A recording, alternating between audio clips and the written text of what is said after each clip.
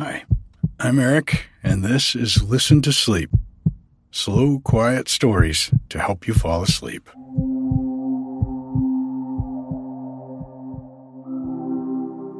If you like Listen to Sleep and you would like to support the podcast, you can do that through the Patreon at patreon.com/listen-to-sleep. For just $1 a month, you can get the podcast a day early and over 10 hours of nature sounds that I've recorded at my cabin in Northern California to help you fall asleep on the nights when you don't feel like listening to a story. Again, that's patreon.com/listen-to-sleep, and you can support the podcast for as little as $1 a month. Tonight, we're going back to the book In the Days of Giants, a book of Norse tales by Abby Farwell Brown. This is the next story in that book. The last one from it was Scotty's Choice, and this is the chapter after that.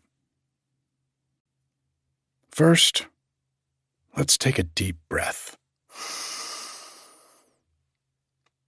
Let it out.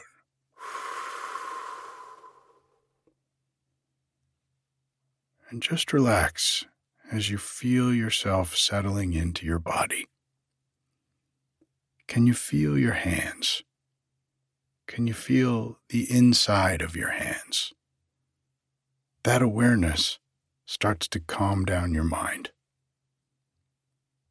Now, can you feel the inside of your arms? Can you feel the inside of your legs? Take another deep breath.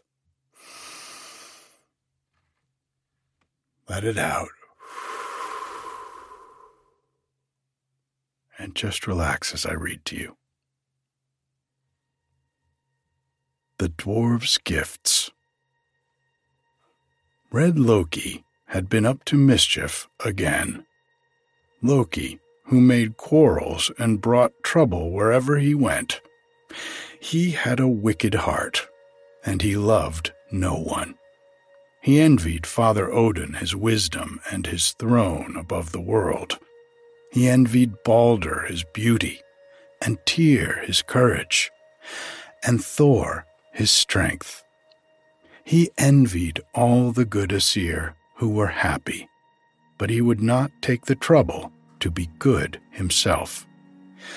So he was always unhappy, spiteful, and sour.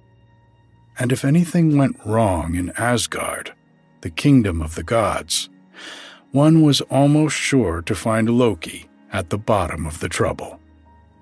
Now Thor, the strongest of all the gods, was very proud of his wife's beautiful hair, which fell in golden waves to her feet and covered her like a veil. He loved it better than anything, except Sif herself. One day, while Thor was away from home, Loki stole into Thrudheim, the realm of clouds, and cut off all of Sif's golden hair, till her head was as round and fuzzy as a yellow dandelion. Fancy how angry Thor was when he came rattling home that night in his thunder chariot and found Sif so ugly to look at. He stamped up and down till the 540 floors of his cloud palace shook like an earthquake, and lightning flashed from his blue eyes. The people down in the world below cried, "Dear, dear, what a terrible thunderstorm! Thor must be very angry about something. Loki has been up to mischief, it is likely." You see, they also knew Loki and his tricks.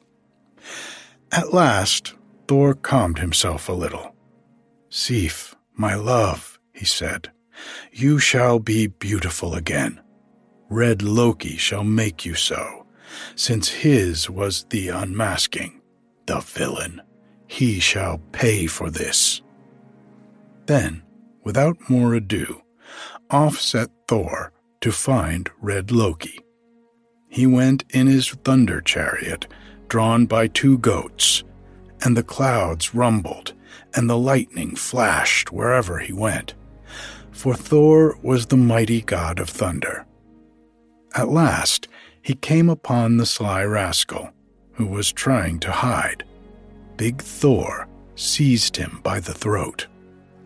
"You scoundrel," he cried, "I will break every bone in your body if you do not put Sif's beautiful hair back upon her head."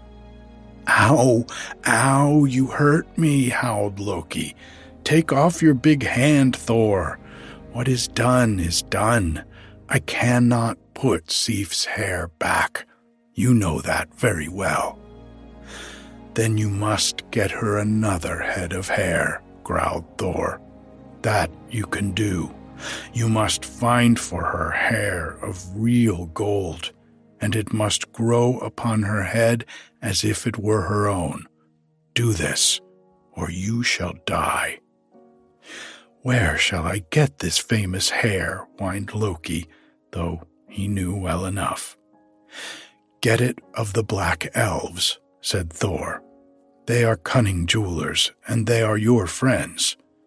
Go, Loki, and go quickly, for I long to see Sif as beautiful as ever."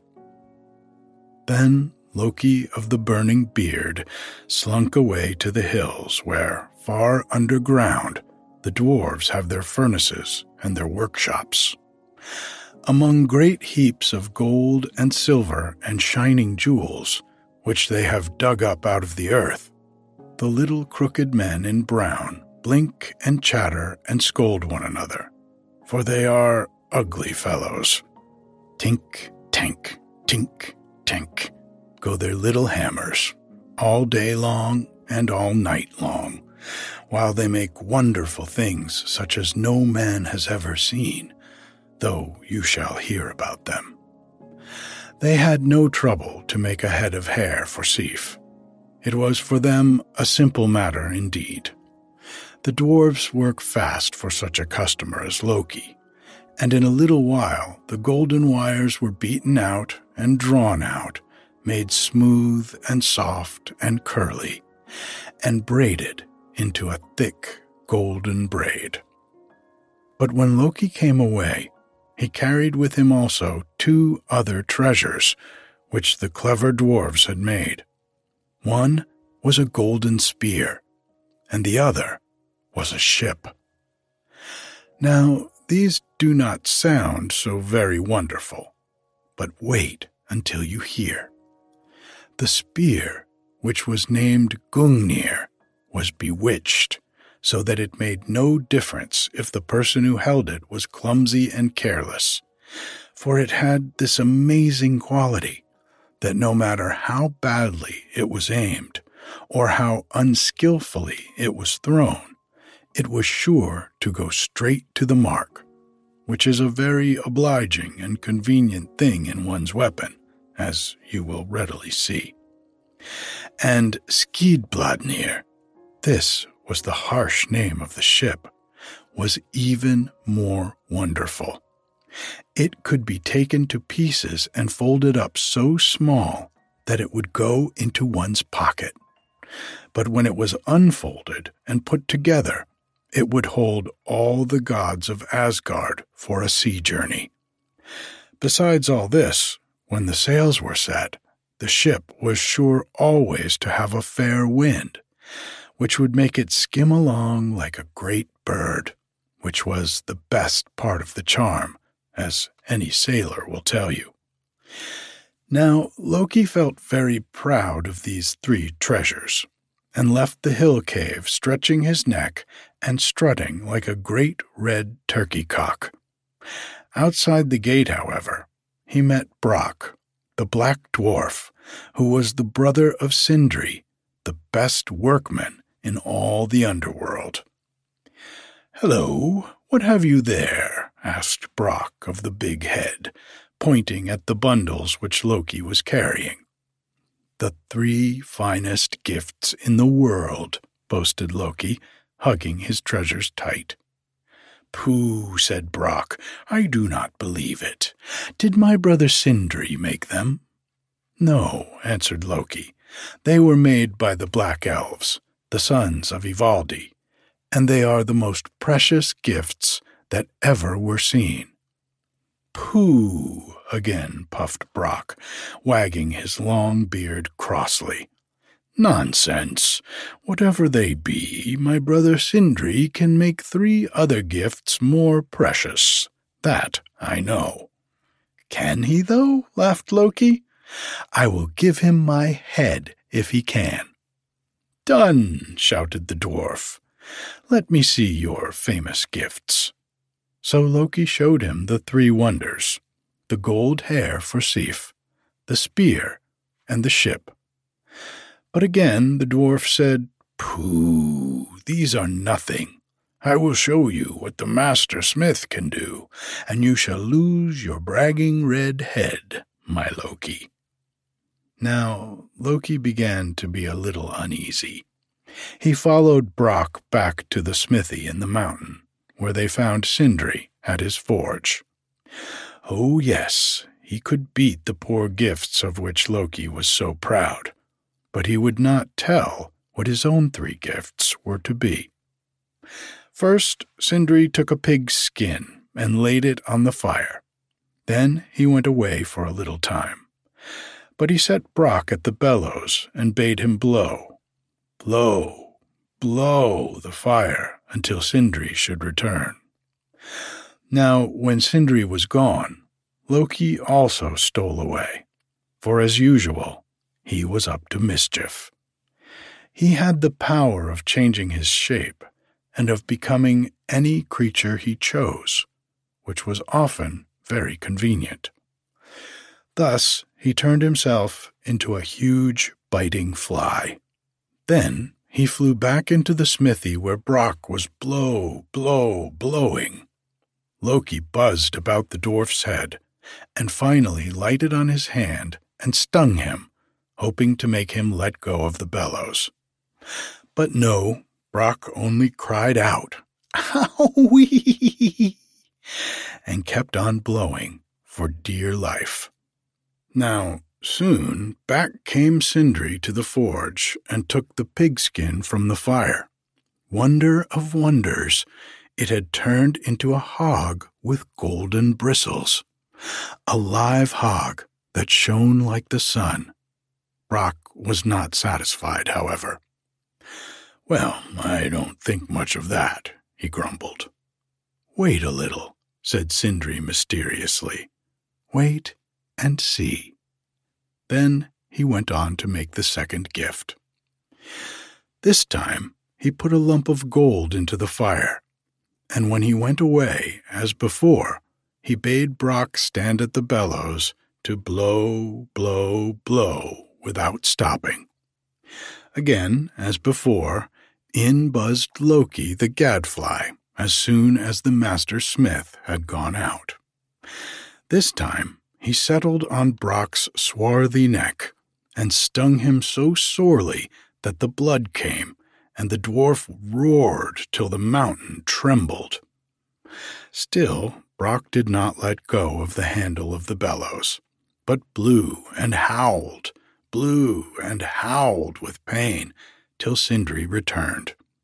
And this time the dwarf took from the fire a fine gold ring, round as roundness. I don't think so much of that," said Brock again, disappointed, for he had expected some wonderful jewel. But Sindri wagged his head wisely. "Wait a little," he said. "We shall see what we shall see." He heaved a great lump of iron into the fire to make the third gift. But this time, when he went away, leaving Brock at the bellows, he charged him to blow, blow, blow without a minute's rest, or everything would be spoiled, for this was the best gift of all. Brock planted himself wide-legged at the forge and blew, blew, blew. But for the third time, Loki, winged as a fly, came buzzing into the smithy. This time, he fastened viciously below Brock's bushy eyebrow and stung him so cruelly that the blood trickled down, a red river, into his eyes, and the poor dwarf was blinded.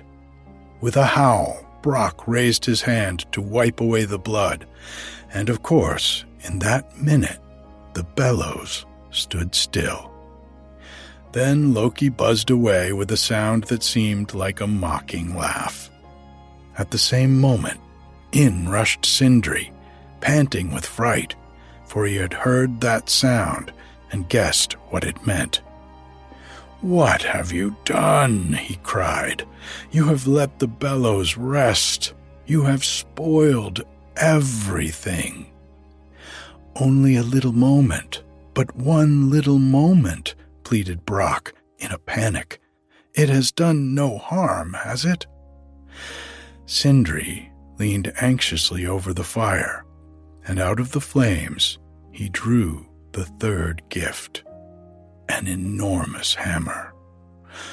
"Oh," said Brock, much disappointed, "only an old iron hammer. I don't think anything of that. Look how short the handle is, too."